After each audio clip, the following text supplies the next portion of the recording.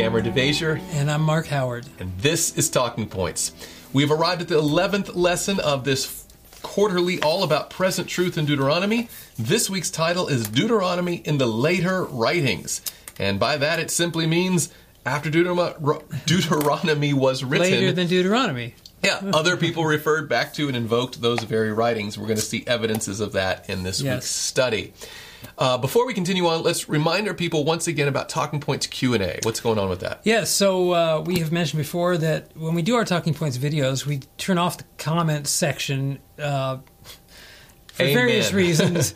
Don't want to make it a battleground for people's opinions on this, that, and the other. We want people to focus on their using it as a tool for preparation, but that's not because we're against people asking questions, and so we have developed a forum for that, if you will, where you can go to our website, michigansspm.org. One of the rotating banners on the front page says Talking Points Q&A. It actually says help on it, and then you click on that, and that will take you to a form where you can submit Sabbath school related questions. Right. And then we are going to do a monthly Talking additional Points episode that's outside of the quarterly, but it's specifically addressing the questions that you can have about Sabbath school leadership. Anyway, or participation at all. So let's get back to this lesson. There's a lot to cover this week, and I tell you what, why don't you give us a word of prayer, and then I can walk through the talking points. Okay, let's pray. Father in heaven, we are thankful for your word. We thank you for the book of Deuteronomy and the blessing it's been to study it this quarter. And Lord, as we consider its impact in the future of Christianity from the time period of Deuteronomy and how the later writers employed these writings, may we learn principles that would help us to continue to apply the things that you have counseled in the book of Deuteronomy for our personal spiritual benefit and for the proclamation of the gospel to the world. For we ask and pray this in Jesus' name. Amen. Amen. Now, let me tell you, I had a particular challenge this week's lesson. Not that it was theologically off or anything like that, but the structure of it, I mean, the title is literally Deuteronomy in the Later Writings, right. And lo and behold, what you have is quotes and references to Deuteronomy from other occurrences later on in Scripture. That's right. And so you could literally just have one talking point. It's like people quoted Deuteronomy a lot. But as you mentioned, it's predominantly Old Testament. Yes. Because the next lesson is called Deuteronomy in the New Testament. Okay, so we're we've got to getting there. exclude that and put it... Right, so we're going to set the framework for this week's and next week's lesson study this week. Okay, so talking point number one... Well, let me... why don't you read the little intro column? It comes from Sabbath Afternoon. Yeah, from Sabbath Afternoon. This week we will focus on how Deuteronomy was used by later writers. What parts did they use, and what points were they making that have relevance for us today? Now, that's an especially important point. What about the relevance today? Yes. It's not just a historical study. Because we're talking about present truth in Deuteronomy. Amen. That's exactly right. So, talking point number one. The Bible is Moses and. Now, that's a little funny construction, but as we're going to see, the Bible views itself as built on the foundation of Moses and his writings. We'll get into that. Mm-hmm. And that's coming almost exclusively from Sabbath Afternoon's lessons. That's a new thing, a talking point from Sabbath Afternoon, but there you go. Yes, I think that's a first. There we go. Talking point number two. Prize for that. Deuteronomy can motivate reformation. So it can bring about revival and reformation and changing life by studying the Word. And that's coming from Sunday, Monday, Tuesday, and Thursday. So that's the bulk of the lesson is in that second point. And then finally, talking point number three, Deuteronomy remains relevant. So there are still practical applications that God has for His people even today. And that comes from Wednesday and Friday. All right. So let's go back to that first one. The Bible is, quote, Moses and. From Sabbath Afternoon. From Sabbath Afternoon. In fact, why don't you read that little statement from paragraph 3 of Sabbath Afternoon? All through the Old Testament, Genesis, especially the creation story, is referenced, such as in I beheld the earth, and indeed it was without form and void, and in the heavens they had no light. Okay, well, I was thinking of actually paragraph 4. I'm sorry, but it doesn't matter. That was just a reading quiz for me. Paragraph 4, and yes, many times the later writings of the Old Testament, such as the prophets, referred back to the book of Deuteronomy, which played such a central role in the covenantal life of Israel. All right, so they're talking about how the contributor here was trying to make the point that after the writings of Moses were closed and Deuteronomy being into that, that the later writers didn't just like pick up from the start like a new thing all the time. Right. They kept folding back and referring back to Deuteronomy and quoting it and invoking it and referring to it. And why would that be? Well, what's interesting is they didn't passively vote. It wasn't just one of many books like, oh, this says over here, it says over here. Deuteronomy was treated very differently. Like you said, the phraseology, Moses and the prophets comes in, and maybe you're going to get there, that Deuteronomy was treated in a certain category. Yes. In fact, in Jewish writings, it is its own category. Right. It's the Torah or the Pentateuch. It's the writings of the Genesis, Exodus, Leviticus, Numbers, and Deuteronomy are... Right. So there's basically the corpus of writings that came under Moses, and Deuteronomy is the second giving of the law at the end of that, right? It's kind of the culmination of that.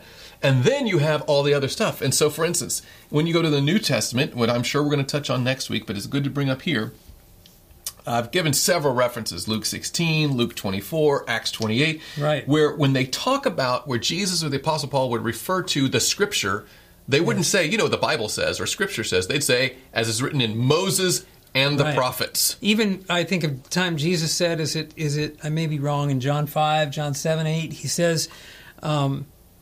Moses believed in me, for he wrote of me, and he says, if you believe me, you would believe Moses. Right. Well, because they were saying, we don't know you, we know Moses. So he's right. So to your point, specifically invoking Moses in the writings of Moses. And then later on you see the law, and and it's from Seventh Adventists saying, that means the Ten Commandments and the writings of the prophet. Well, the law, as you were pointing out, in the Jewish mindset, it meant more than just the list of 10. Right. It's the law in the Old Testament is translated from the Hebrew word Torah. And it's funny, I've asked it, as I've taught before, I've asked people, what do you think Torah means? People are like, law.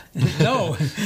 Trick question, I guess. Okay. It means instruction. And I think we brought that up here before, that so the law, the writings of Moses were viewed as not some instruction.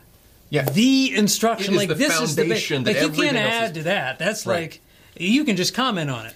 Right, and so time and again, and as we're going to see in our lesson this week, later prophets or people who were messengers for the Lord were calling his people back to Reformation. They would remind them of these things, and not to say, that was good, but here's some new light. They're like, no, this is exactly what the Lord told us there in the teaching and the instruction. And they saw Moses' writings and Deuteronomy in its own category. Building on that, and I often bring that up in the context of Ellen White. People say, well, Ellen White, she adds to the Bible. No, the prophets never added to. The role of prophets was always the law and the prophets. The prophets pointed back to that basic instruction. You'll find the very same thing in Ellen White's writings. We'll just say, the reason that God gave me light is because there's light you haven't followed, and God gave me that, an understanding to point you back to. Yes. Now, and sometimes we'll think about, take the spirit of prophecy and the Scripture, and we'll say, well, clearly... And people will have this idea in mind, well, this one's more inspired and this one's less inspired. Right. And we're not trying to set that up to say that Moses is better than the prophets or different.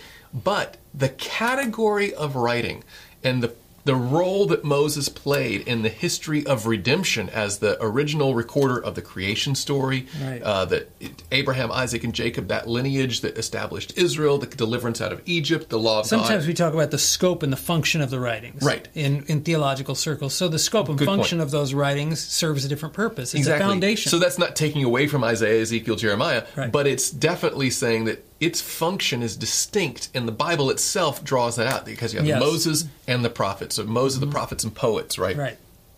Anyway, so it should be little wonder as we get to the end of this first talking point that later Bible writers would so frequently reference or directly invoke concepts originally articulated by Moses, often in Deuteronomy, because that's the function that they serve, is the foundation of the rest of Scripture. So the Bible is Moses and... Exactly. Thank you.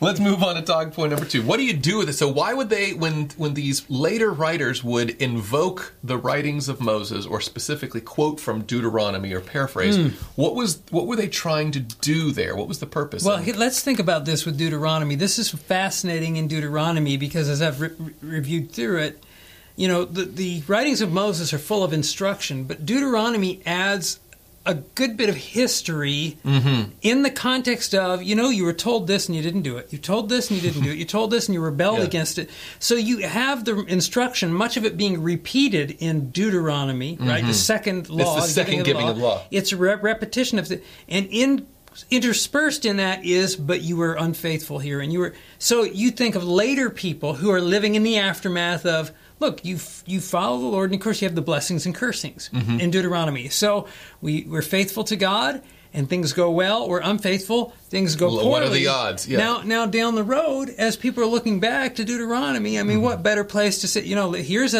basically a diagnostic tool. Yes. For where we are. Well, and that's a really good point to bring out, because Deuteronomy, even if there weren't other later writings, it already employs the looking back element. That's right. Right. So looking back to a book that looks back.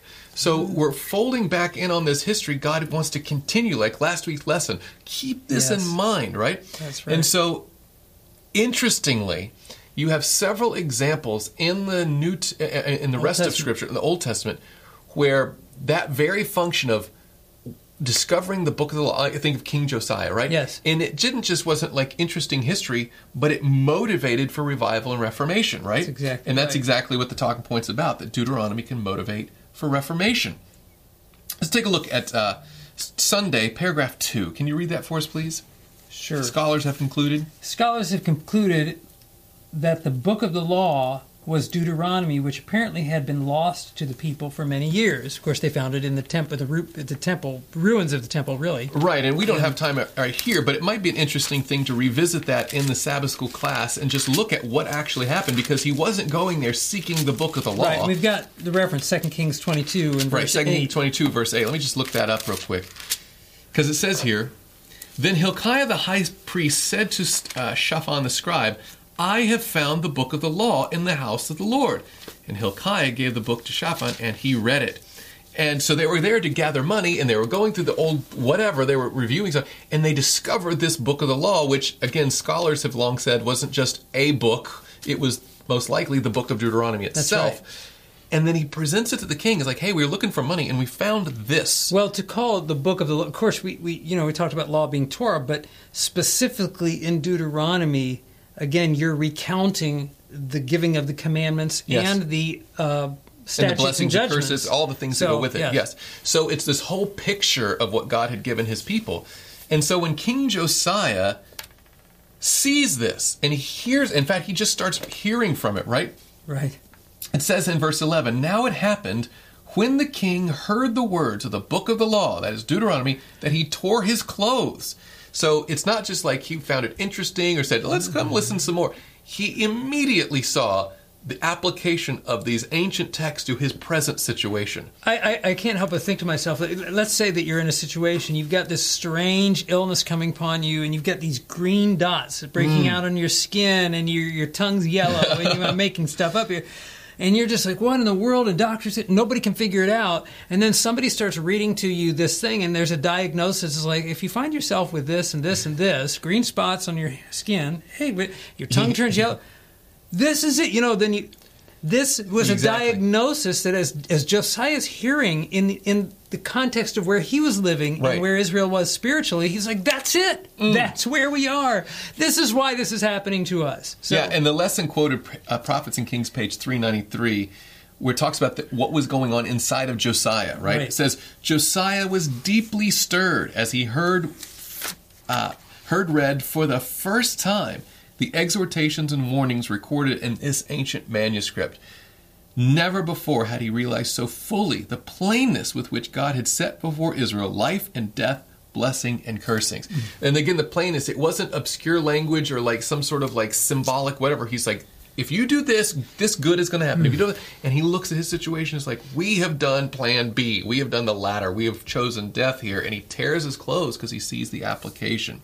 And of course, what does he do with that? If you keep reading through 2 Kings there, it's not just a feeling. He changes the culture, and he says, we're going to turn over these idol tables. We're going to tear down the high places. We're going to make a change here.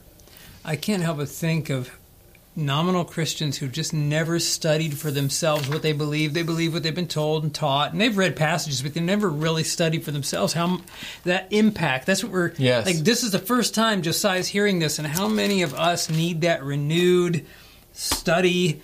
Especially like I said, there are many who have never even studied for themselves. what they believe, and it's a different ballgame when you're and you think about Christians who might be sincere, but they've never been exposed to, say, the Sabbath or some particular present truth, and they're like, I've been a believer in this, but I didn't know it said that. Part of me is thinking, even the Spirit of Prophecy writings, a lot of Seventh-day Adventists, like, Ellen White and this, and wherever their position, even people that are very pro-supportive have never read some counsel, and it's just like when they come across, like, I never realized how plain this was. Like, I just thought, people say, you get this mindset today that I don't think any of us can really figure out truth. It's so ambiguous. And so you read some of these very plain statements, and you're like, did that exist all this time? Because you get the idea from even some of the different, what I want to say, the confusion within the church sometimes, that it must just not be that clear. It's like, what if it is clear? We've just been neglecting the study of those very clear things. That's exactly what happened to Josiah. He read for himself, and he's like, wow, I didn't realize God had stated it so clearly and so plainly. Well, and that brought revival. Exactly. Now we move on. Now, there's a really fascinating tie between Josiah and Jeremiah. Yes. In Tuesday's lesson, it brings out in paragraph 2, where it says, as we have already seen... By the way, I'm pretty sure, I don't have this on official, but I'm pretty sure the first paragraph of Tuesday is an autobiographical sketch of our contributor, Clifford Goldstein. That's my guess. When he says, years ago, a young man, an agnostic, was a passionate seeker for truth, whatever. It's like, I'm pretty sure that's you, brother. Yes. Anyway, who knows? But in the second paragraph of Tuesday, it says, as we've already seen, the book of Deuteronomy had been rediscovered during the reign of King Josiah, and it was under Josiah's rule that Jeremiah began his ministry. No wonder, then, that the influence of Deuteronomy can be seen in the writings of Jeremiah. And notice what does Jeremiah do with this burden that the Lord has laid upon him, especially as we're seeing in the passages that we've just read about the Reformation in King Josiah's life and the corporate Reformation. Now the Lord raises up Jeremiah to continue that message. It's supposed to be a catalyst for revival and Reformation. Right. Why don't you just read this first 7 verses of Jeremiah 7? Jeremiah 7 begins, the word that came to Jeremiah from the Lord, saying, stand in the gate of the Lord's house and proclaim there this word, and say, hear the word of the Lord, all you of Judah who enter in at these gates to worship the Lord. Thus says the Lord of hosts, the God of Israel, amend your ways and your doings, and I will cause you to dwell in this place. Do not trust in these lying words, saying, the temple of the Lord, the temple of the Lord, the temple of the Lord are these.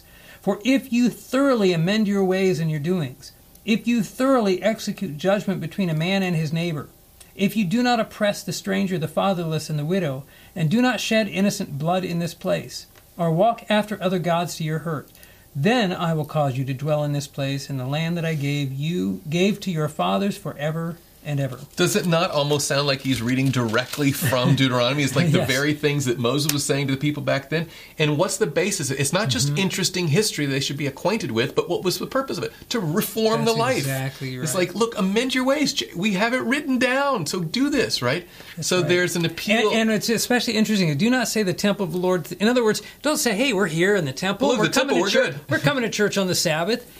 Yeah, but you're not living it out, You're not applying these things. And Pastor Mark, we're not to the New Testament yet, but what was their appeal? I mean, look at the temple. We got a temple. We're good. We got the temple.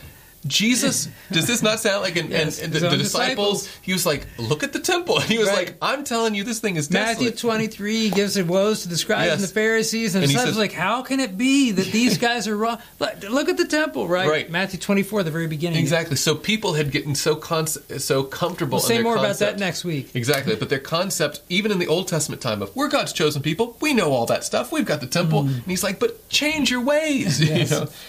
And finally, the culmination of all this perhaps is in Daniel, and you were hopefully all familiar with Daniel and his exile there in Babylon, but he prays this prayer in Daniel chapter 9 about the situation that he finds himself in. And what's interesting is if you study that out, why don't you read verses 1 and 2? Daniel 9? Oh, I've actually 1, 2, and 3. Yeah.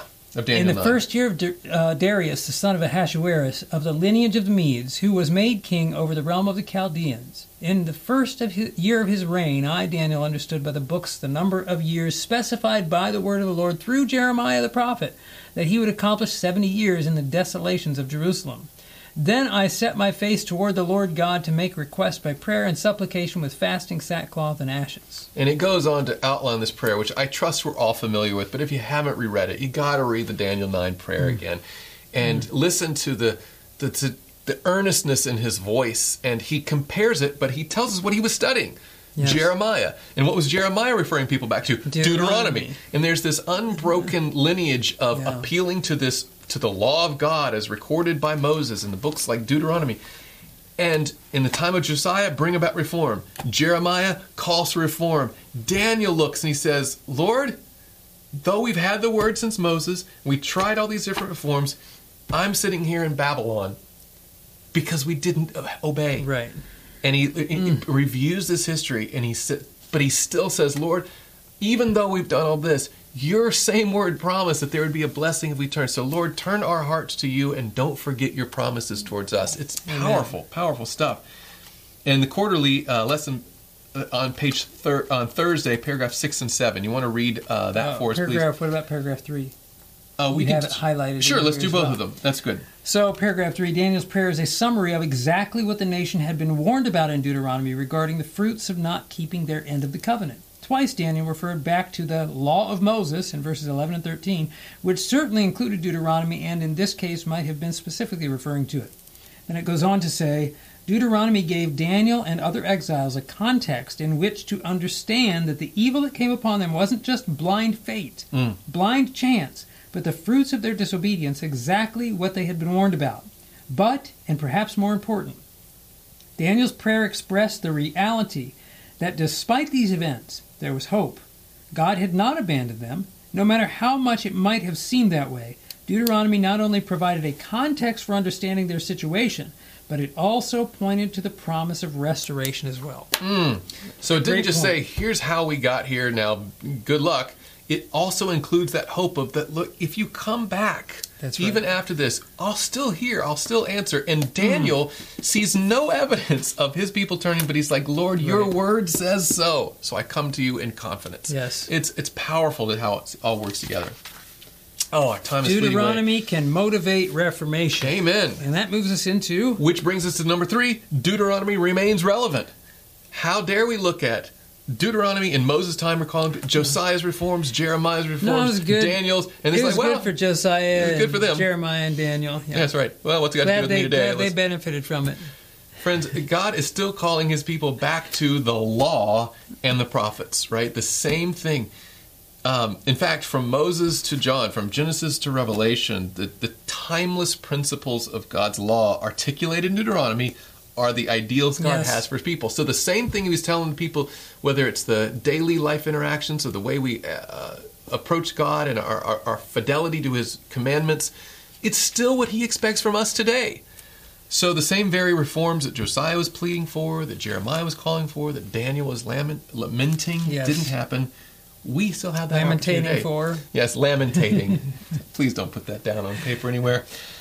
But you think of Micah chapter 6, verse 8. Yes. Wednesday's lesson brings this out. How? Like me to read it? Yeah, please read that. He has shown you, O man, what is good. What does the Lord require of you but to do justly, to love mercy, and to walk humbly with your God?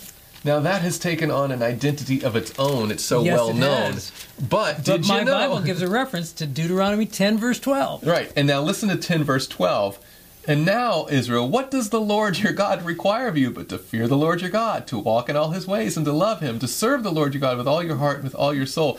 And the contributor here... You could almost accuse Micah of plagiarism there. Yeah, he's like, he paraphrases, but it's based on this thing. He puts it in terms of justice and mercy and humility. But the point is that Micah wasn't coming up with something new. That's right. He was taking something that God had given him, applying it to their present situation. And friends, that's exactly what I see happening even in the book of Revelation, when the Lord talks to the people in the Laodicean condition, right? That's right. What is he telling them to do? He's trying to come back to those... and repent. Repent. And what does it mean? To turn back to what was... And I think of Revelation chapter 14. Right. In verse 6, then I saw another angel flying in the midst of heaven, having the everlasting gospel. If we talk about that, it's not just an end time, it's the same one for all times. To preach to those who dwell on the earth, to every nation, tribe, tongue, and people, saying with a loud voice, fear God and give glory to him. And now the present truth application, for the hour of his judgment has come. And worship him who made. By the way, a reference back to the writings of Moses again, the creation account, the fearing God and give glory to him, that's found in Deuteronomy. And the only difference is it's in our time. That's right. That we're in the time of that judgment. But they had it for their time, we have it for our time.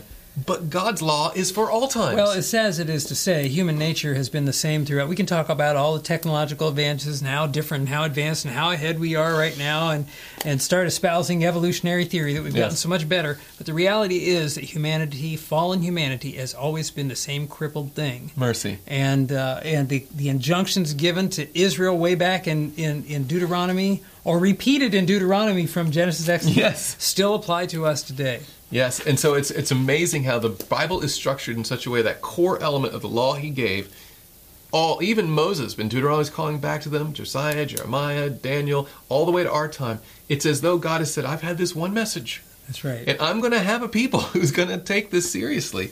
And friends, we're living in the hour of judgment where God is looking for that people. That's right. Friday asked in the first discussion question, sure, we're Seventh-day Adventists, and with our present truth message, we see ourselves, and rightly so, in the same place that the people of ancient Israel had been in, having truths that the world around them needed to hear.